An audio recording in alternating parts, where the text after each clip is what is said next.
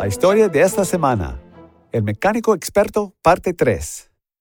365 días al año, la misión de Henry Ford era: ¿cómo puedo construir un automóvil? Tenía 28 años y había estado construyendo y experimentando motores desde que tenía 12 años.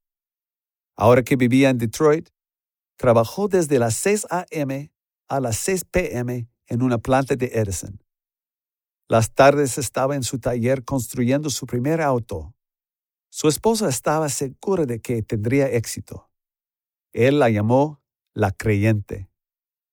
Varias personas en Europa y Estados Unidos estaban en la misma área. Pero fue desafortunado porque los proyectos para construir un automóvil, también llamado un carruaje sin caballos, habían comenzado casi 100 años antes de que Henry naciera. En abril de 1893 se completó el primer automóvil de Henry.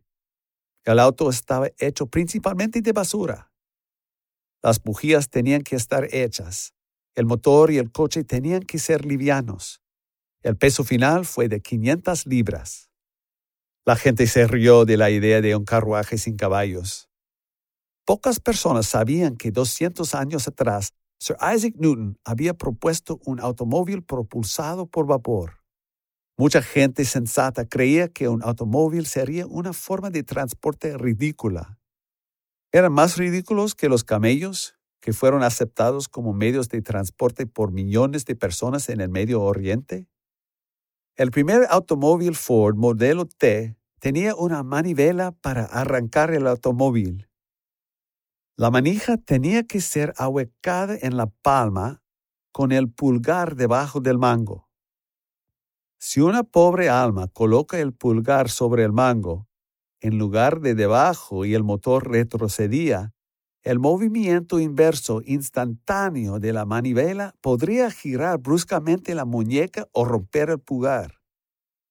Los automóviles necesitaban combustible con frecuencia y ocasionalmente agua y aceite, pero su capacidad de almacenamiento era inferior a la de un camello.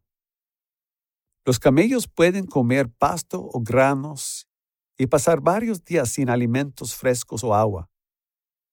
Afortunadamente, los autos pudieron seguir mejorando y los autos de Henry sí.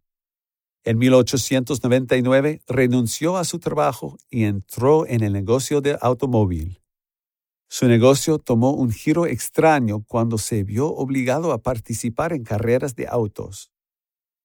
La gente creía que los automóviles podían funcionar, pero eran demasiado difíciles de reparar a menos que fuera un mecánico. Sin embargo, el público estaba fascinado con la velocidad de los automóviles.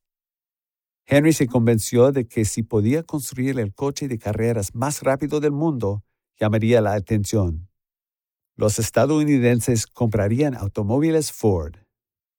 Dos de sus aventuras automovilísticas se convirtieron en una leyenda.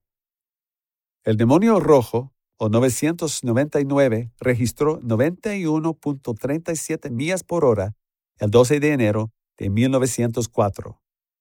El mes siguiente se incorporó la compañía de motores Ford. Hacia 1910, los resultados eran increíbles. Ford usaba líneas de producción en masa para producir el automóvil Ford modelo T. 15 millones se hicieron en los Estados Unidos.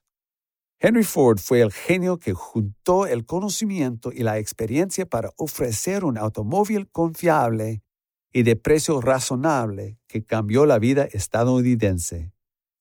Soy Scott Thomas por Barbara Steiner, con un punto de referencia en la historia de Estados Unidos. Para ver más historias, consulte thisweekstory.com.